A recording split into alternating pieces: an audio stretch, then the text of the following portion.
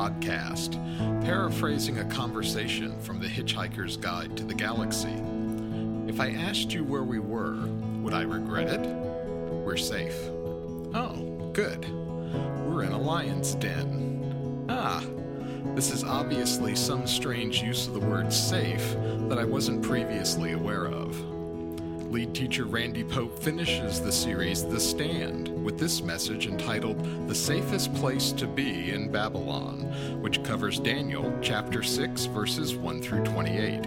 Thank you for joining us today. I want to take a minute. I've asked Laura to hang around a minute, come here, because I want to ask her a few questions in front of you guys to hear about her new book, When God Doesn't Fix It. And I have read this book. I had the privilege of endorsing it, so I got the galley and read it, and it is an incredible book.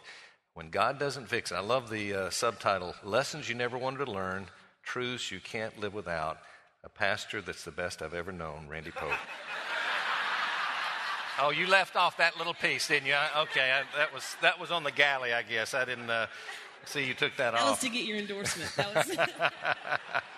All right, here's what I want to do. I want to ask you a few questions about the book. First of all, what inspired you to write the book? That's a great question because I have wondered, why did I write this book?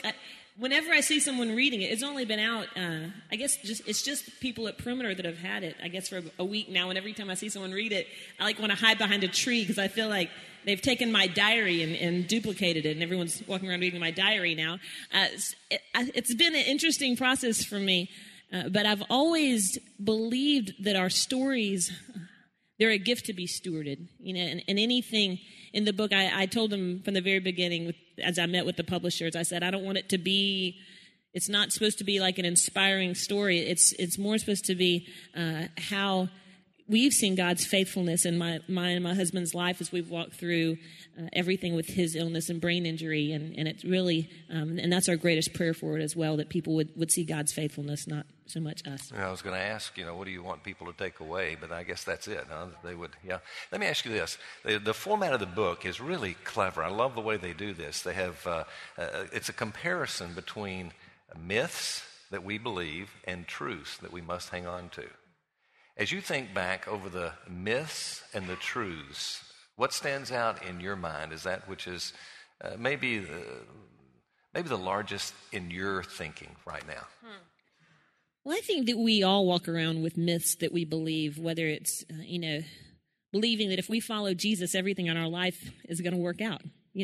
And we're not necessarily promised that we'll even understand why our stories end up like they do this side of heaven. But the Lord does promise us that everything that happens to us in this life can be used by Him for His greater good, for His greater purposes. So I'd say one myth is that my story has to be complete or has to look the way that I want it to, or to have the happy ending that I want in order for God to use it. And that's something that God has really blown me away by the way He's worked through our stories and allowed me to really have a platform for ministry based on the things we've walked through. I'll tell a quick story. I got to meet a lady. I was doing an interview at a radio station, and the DJ or whoever invited this woman, a listener her husband had undergone a brain injury, very similar to my husband's. He was in a motorcycle accident, and we talked on air just about the things that we were learning and how God had really helped us through it. And as she was leaving, the radio personality hugged the lady, and she said, I'm praying for you, and I just know that things are going to get better. And then I came up to her and said, I'm going to be praying for you, and I'm not going to say to you that I know things are going to get better. I said, but I believe that you can get better, even in the midst of your circumstances not changing. And I don't say this. I know you were joking about the endorsement. These are truths. Randy Pope could have written this better than me. These are anything in this book. They're the truths that we get to hear week in and week out at this church about God's sovereignty and about Him bringing good out of the things in life that are hard. But the thing that I've been blown away with as I've traveled around to other churches, not everyone knows that. So it really has been such a privilege to put this book in the hands of people that truly don't understand those truths. And we've already seen the Lord do some pretty amazing things. Well, yeah, I could teach the truths of the book, but you have a unique story that wraps around it that is so beautiful. And I'm saying this. I endorse a number of books, and this is as good as you'll read. This is something you do want to get. So, and I'm not saying that for sales purposes. It'll sell plenty, but I hope you get to read this and see the story that's written. Let me pray for Laura and for this book. All right, Father, we thank you for Laura. Thank you for the story that you have given to her, and the one that she's been willing to share with the rest of us. And we pray, bless it. We pray that there would be thousands upon thousands of people who find hope through the truth that they find in this book, which comes from your word. So thank you for it. Bless it, we pray. We thank you in Jesus' name. Amen. We're at the end of our series, The Stand. It's a series out of the first 6 chapters of Daniel. Now think of it this way. If you were to guess the percentage of people, there's no study of this done that I know of, but if you were just personally to guess, what percentage of people are living in intense pain, heartache, anxiety, fear? Just, you understand what I'm talking about. How many people are living in that kind of circumstance right now? Maybe you pick a percentage. I don't know what it would be. Here'd be my guess. Could be way high, way low. I don't know. I bet 75%. I bet 75% of people are saying, my heart is aching so bad right now, I can hardly stand it. 75%. Now, let's discount that percentage. Based on the number of those challenges that people are facing in life that would be eliminated were these people to have made better decisions. Meaning they really have invited the type of pain and suffering because of the things they have done or believed or whatever it may be. I got to discount it. I don't know. Take off 25% of that. Maybe you get down to 50%. Maybe it's 30, 40. I don't know. But whatever that percentage is, those are the situations of life that you and I will experience or are experiences that we cannot get away from. We didn't invite them into our lives. We could not have stopped them from coming into our lives. There are circumstances. Now here's the point of today's teaching. Those very circumstances that are bringing the pain and heartache and issues and so forth, those circumstances, living in those circumstances, is the safest place you could possibly be, given certain conditions. And that's what we're going to look at today. It's the story of Daniel. Daniel, who is thrown into the lion's den. And I'm going to suggest to you, in that lion's den, in Babylon, with the intention of taking his life, is the safest place that Daniel could ever be. We need to explore. And let's see how that could be. Let's pray to that end. Our Father in heaven, as we bring this series to an end this week, I ask that you would speak to our hearts, give us an understanding of the deep truth bound in this text, that we might know the truth, and the truth would set us free. But God, not just that we might have freedom, but that we might bring you great honor and great glory because of the way we use that freedom. Bless this time, we pray, in Jesus' name. Amen. If you have your Bibles, I invite you to turn there with me to Daniel chapter 6. Our text is a great one. We'll tell the story by simply walking you through some of the verses of chapter 6, kind of filling in the blanks where we don't read. It's a long, very long text. But we need to begin with verse 1. It reads like this. It seemed good to Darius, who is the king, to appoint 120 satraps over the kingdom, that they would be in charge of the whole kingdom. I'll hold on verse 3. Well, let me read verse 3. Then this Daniel began distinguishing himself among the commissioners and satraps because he possessed an extraordinary spirit. And the king planned to appoint him over the entire kingdom. We know when this book started that Daniel was a young teenager. Now he is probably, it's assumed, maybe around 80 years of age. He is, in the second verse, told to have been put as one of the 3 commissioners over the 120 satraps, which would give leadership to all the Medes and the Persians. So Daniel is at the peak of the empire. I mean, he's been put at the top. Obviously, Darius knows of his past, knows of who he is in his character, and therefore has let him stay in this new kingdom that's overtaken Babylon. So he's still in leadership. We come to verses 4 through 9, and there's a conspiracy against Daniel. And basically, the other 122 of the satraps and the commissioners, they were jealous, apparently. They didn't like the life that Daniel was living as a man of God.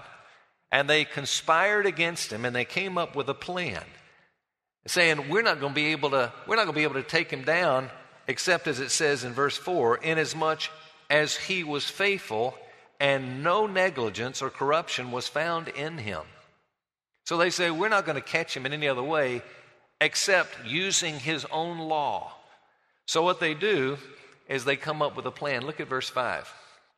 Then these men said, we will not find any ground of accusation against this Daniel unless we find it against him with regard to the law of his God. And so what they did is they went to the king and said, King, there are people who are not worshiping you, and he doesn't put 2 and 2 together. And he says, you need to come up with an edict, and you put that edict out, and anyone who prays to any other god,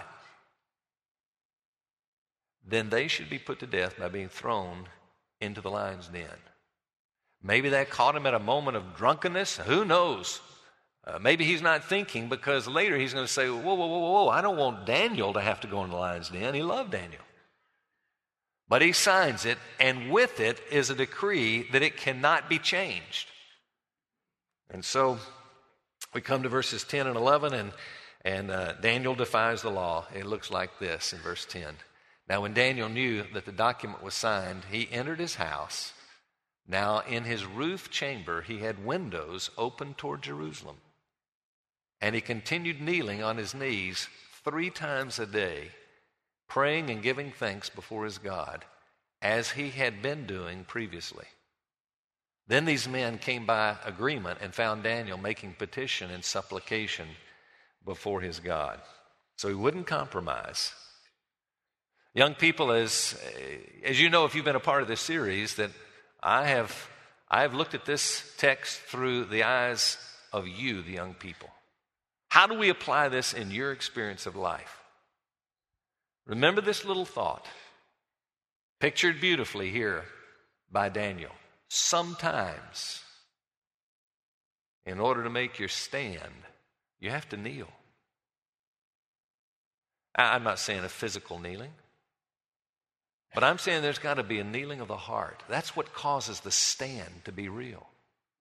It starts in the heart.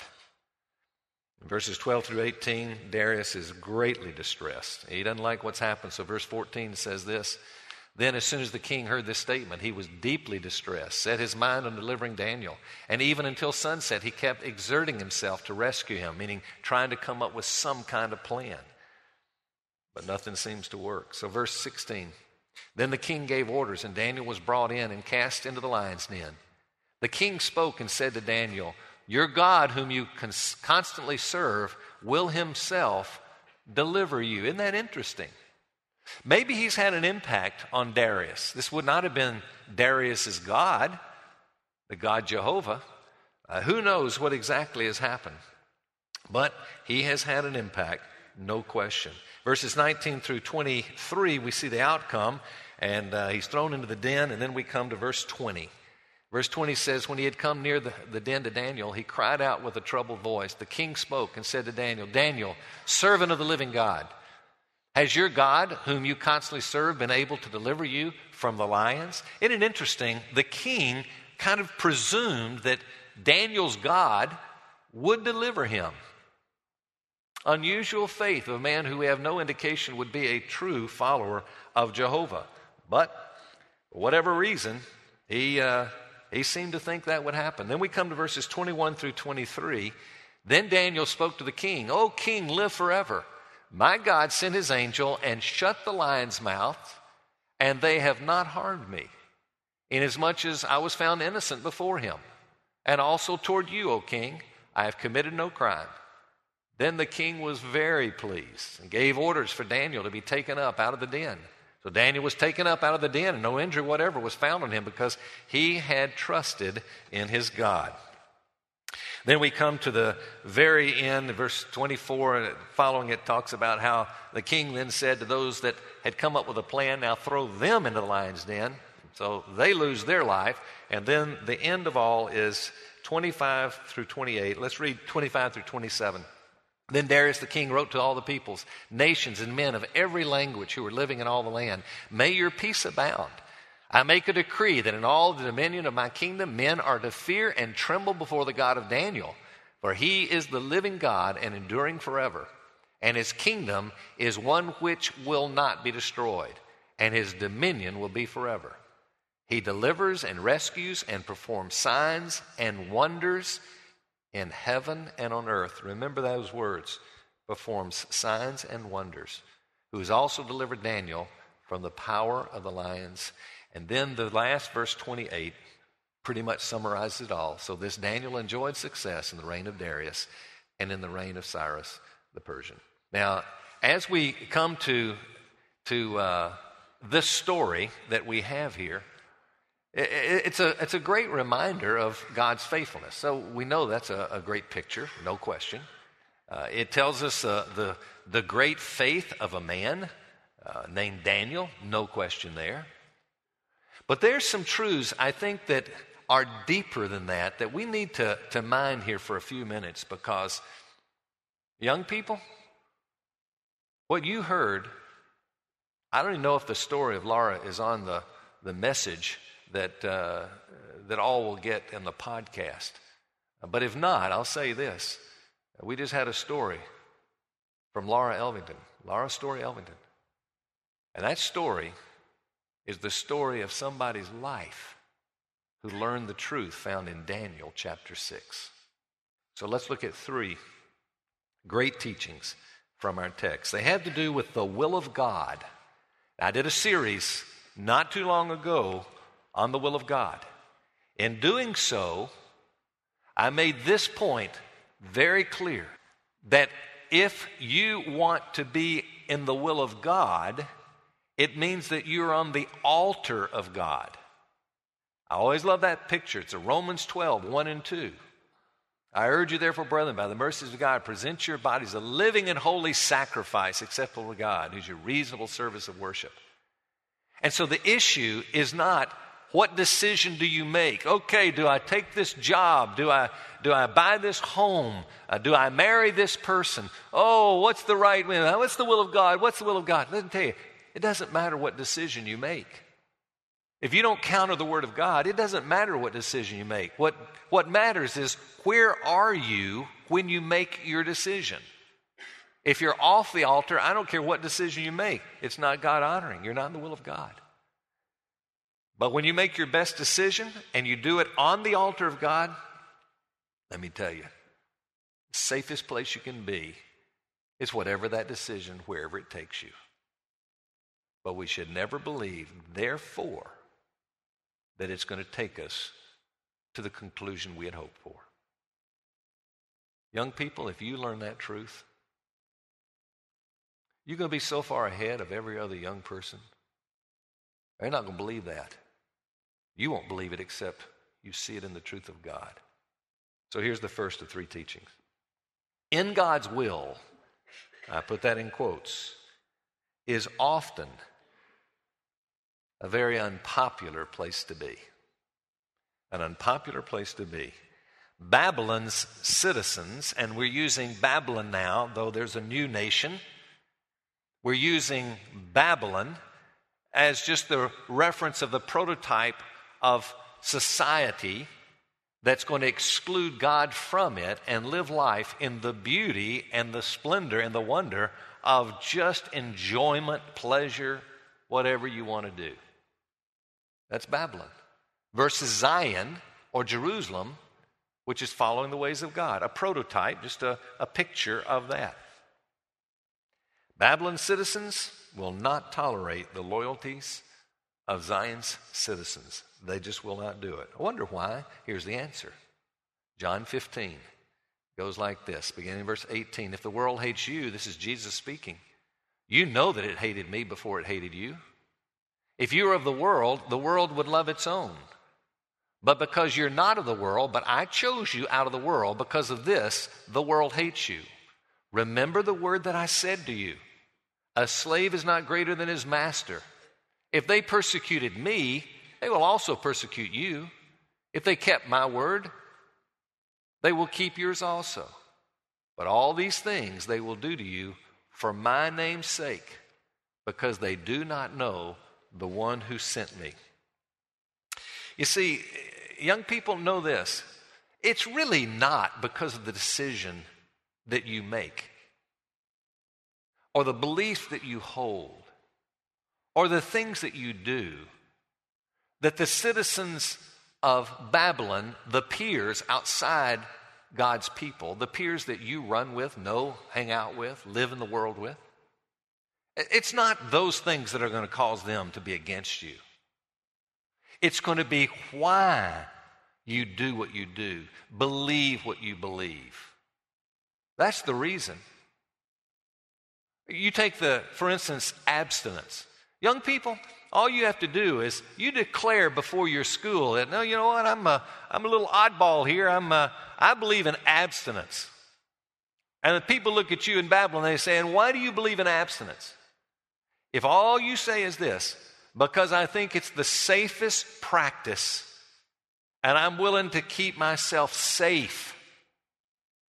Do you know what will happen?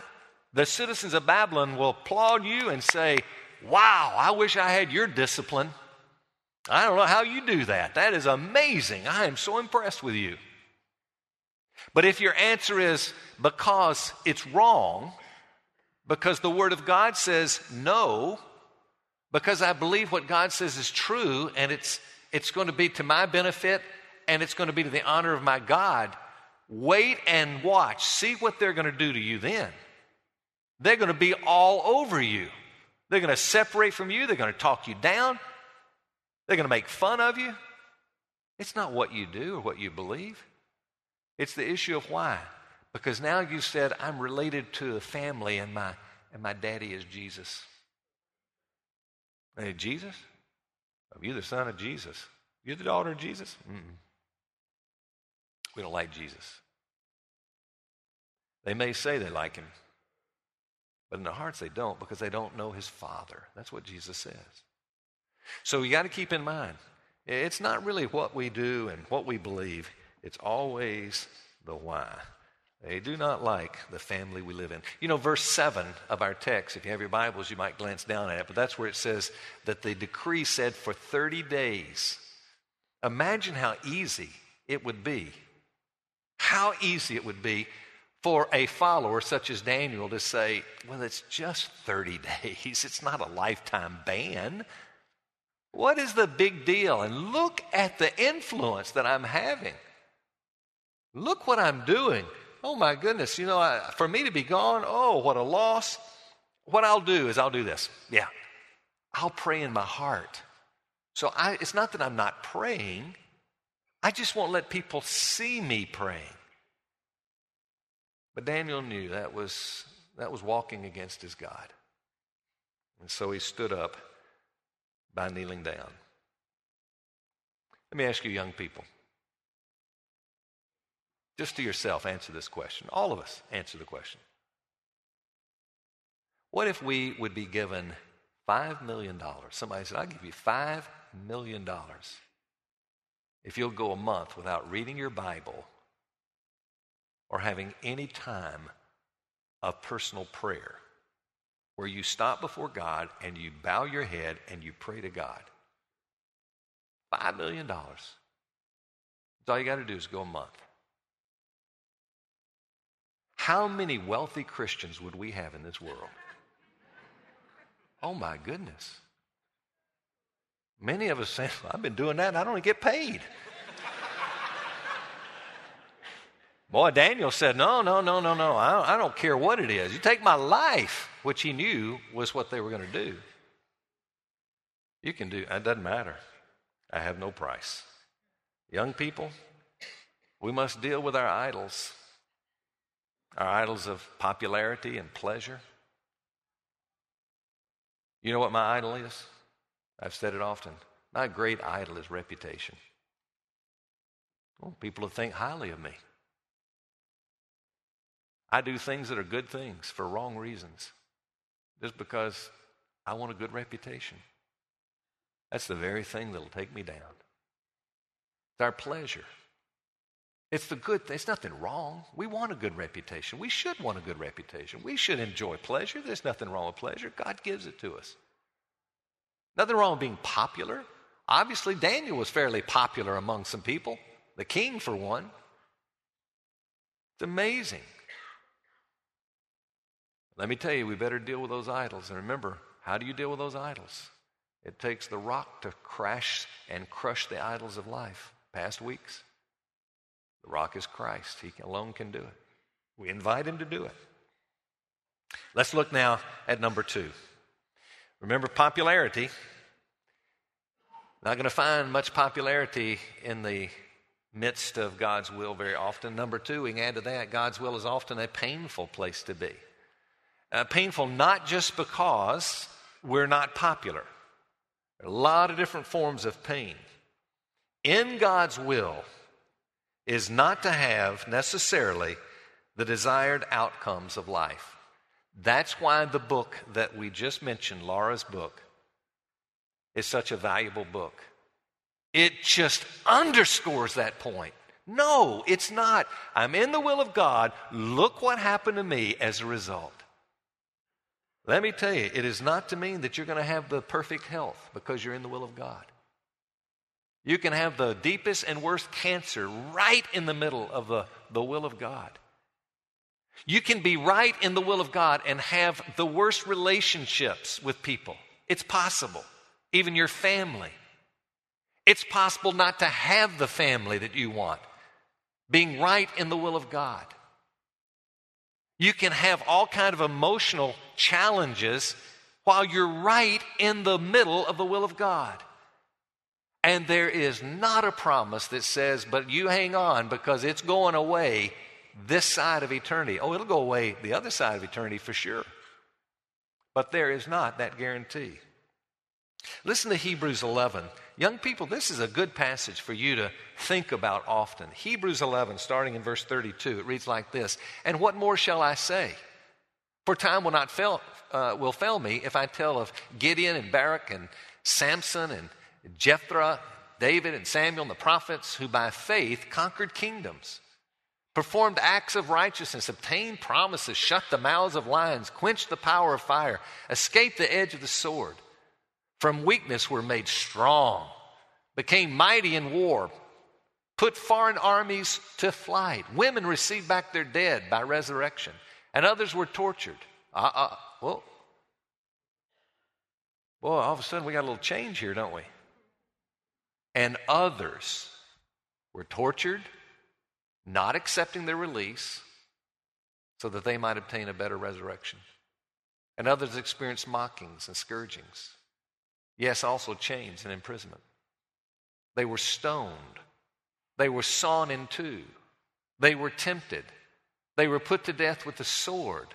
They went about in sheepskins, in goatskins, being destitute, afflicted, ill-treated, men of whom the world was not worthy, wandering in deserts and mountains and caves and holes in the ground. Do you get the truth of God? Don't believe the lie of the Christian faith that's being spread out there. That's not really of the Christian faith. That, hey, get in the will of God and these things go away. No. What happened to these people? Some yes, some no. There is not such a promise. I love that verse 39. They all, the first part of the text and the last part of the text, all gained their approval because of faith. I love the little statement. I've used it over and over. Johnny Erickson, Tata, and Steve Estes, they write in the wonderful book on suffering that they have written.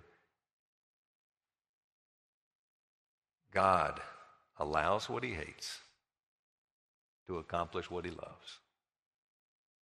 Tell me, did God love or hate the crucifixion of his son?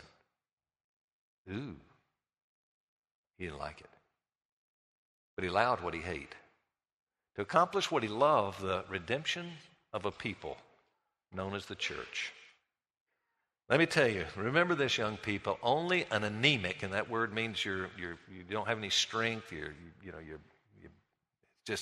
in a poor state of health when you're anemic. Only an anemic theology believes that lifestyle always gets better the deeper you walk with God. No. Life gets better, but not lifestyle. What is life prosperity? It's an advance of glory. And by the way, next week, that's what I'm going to introduce some of your friends to, the whole idea of glory. Many of you have heard me share it before. The whole idea of glory.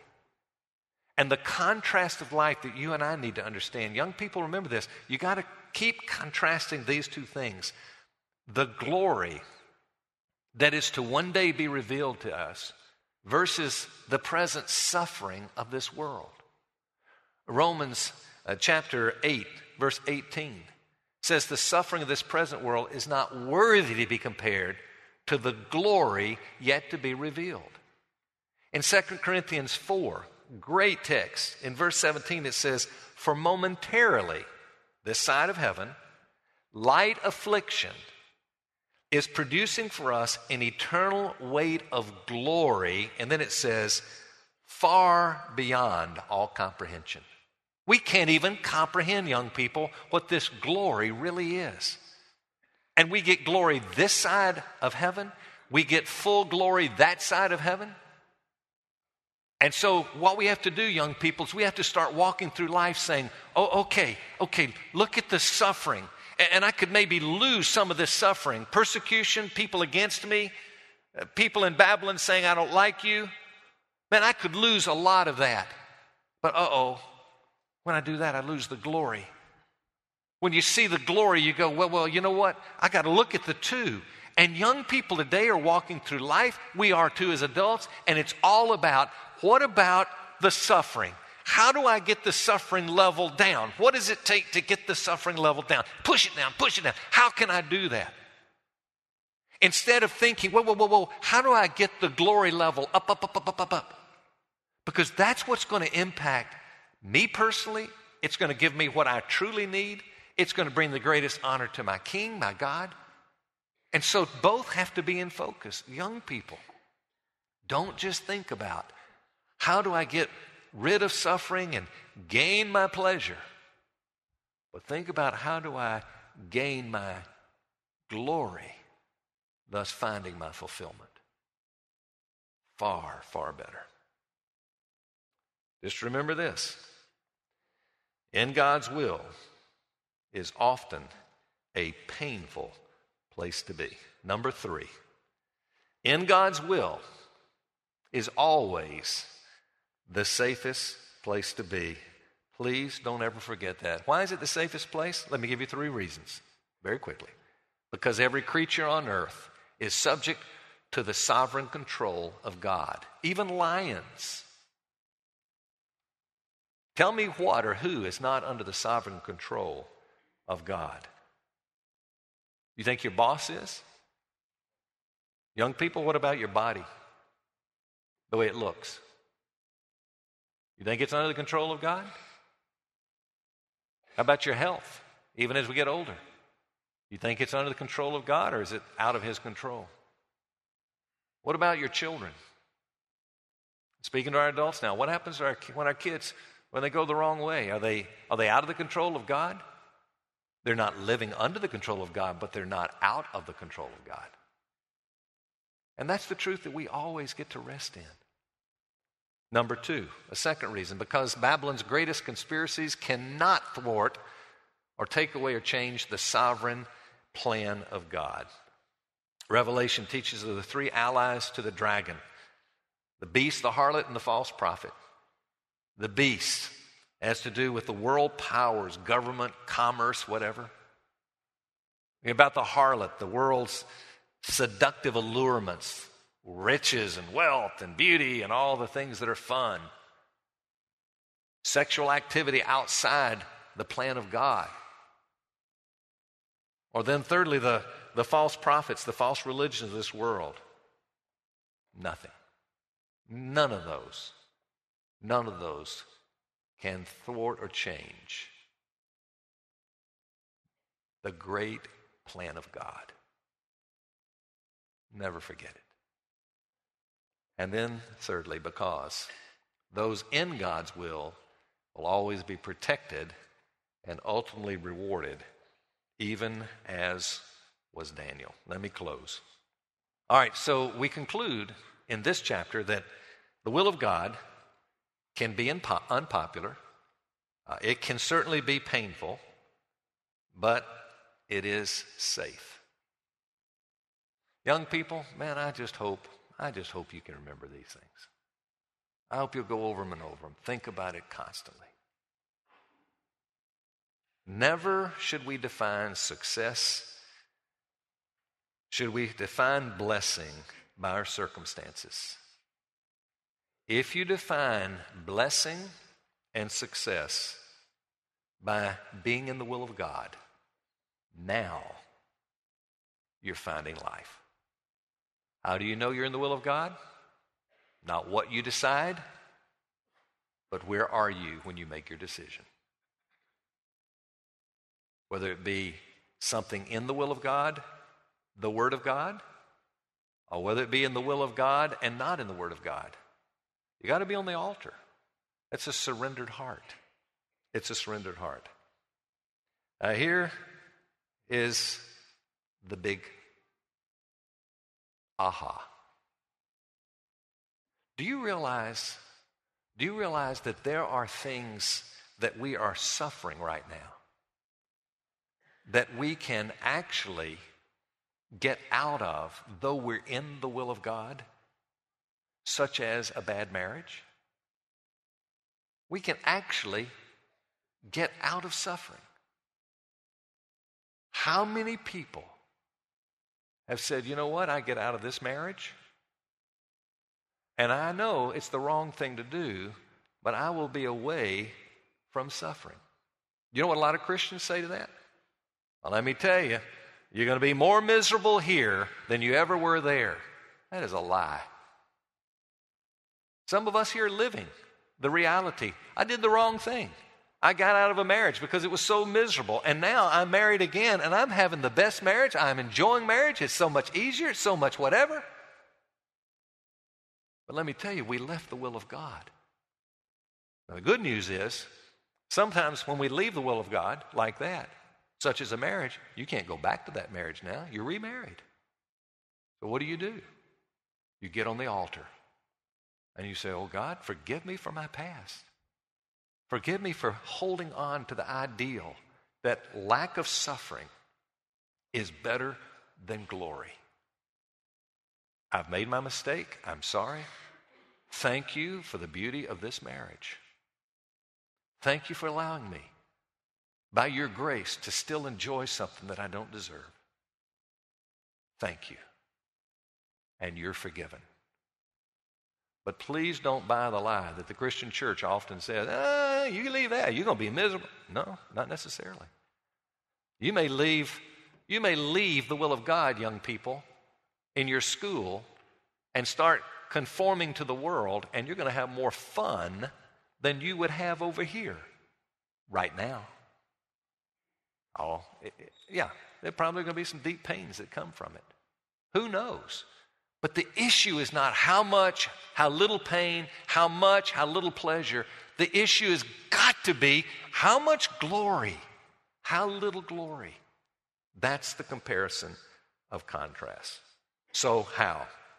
How do you find the moral ability to stay the course in pain that's often found in the will of God? It's through your union with Christ. It is through appropriating the power of God's Spirit on a day-by-day, moment-by-moment basis. Why would we do that? Not so that we'll get the favor of God, but because we do have the favor of God. Before I pray, I'd like to take a moment of what I'm going to call personal privilege. In parliamentary procedure, you can simply raise your hand and be called on by the one in charge and yes, and say, I'd like to make a point of personal privilege. I've never done something like this, but I'm going to take a point of personal privilege before I pray. I'm going to speak a word to my grandchildren. Because I want you that are my grandchildren right now, I want you to know that I've kept the youth in mind through this series, but I've been thinking of you. Every message I think about you. And I don't know what your world's going to be like when you finally watch or listen to these messages. But I know this, that when you do, the lights of Babylon are probably going to be a lot brighter. The tinsel toys of this world, they're going to be so attractive. And you're going to be torn. What I want you to know is that I, as your pops, CC, and all the other grandparents, because they all love the Lord, we all agree this is what matters. This is what really matters here. I'm going to urge you, don't believe the lies of this world. I'm going to invite you, I'm going to give a letter that goes with every one of these, with this series to each one of you. I don't know when you'll read it. I don't know if I'll be alive or dead. But when that day comes, I just pray that you'll listen to it, you'll read the note over and over, you will watch this, and you'll remember that living in Babylon is not what it's made up to be. Living in Zion is everything. Everything God says it is. I promise you that one. Let's pray together. Father, as we pray, I want to ask you to hear some of us here, particularly our young people, making this simple request, that you would strengthen us and allow us to let the good of glory be far more important to us than the absence of suffering or the presence of pleasure. God, make that so much better to just understand your glory, to know you for who you are. Remind us over and over that it's you, Jesus. You're the hope of glory. And may we go to the cross and see your love. May we go to your Spirit and find your power. May we go to your word and find your truth. And may we live a life until we leave this earth that is standing strong. That's our request. In the name of Christ our Savior, amen. You've been listening to the Perimeter Church podcast. Perimeter Church is located at the corner of Highway 141 and Old Alabama Road in Johns Creek, Georgia. Please visit our website at www.perimeter.org for more information, to give us your feedback, and find other messages from our teaching team. Thanks for making this podcast a part of your day.